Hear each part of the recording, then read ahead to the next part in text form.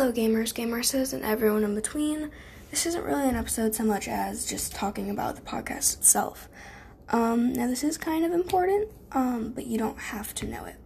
I just wanted to say that, so I don't have a consistent schedule yet because of my actual IRL schedule being so frantic and changing constantly.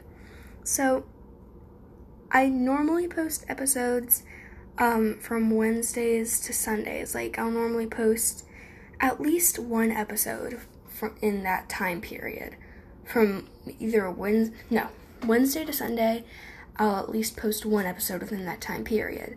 And if I take a break, I'll be sure to let you guys know about that, because it is just, well, sometimes it's very hard to find inspiration for a new episode, so I apologize for any long breaks. And also, part 2 of this episode-ish, so I have decided to come up with a name for our army that we have here, of what Anchor says is 3 people. Wow. Thank you guys so much for 30 listens, I'm kidding.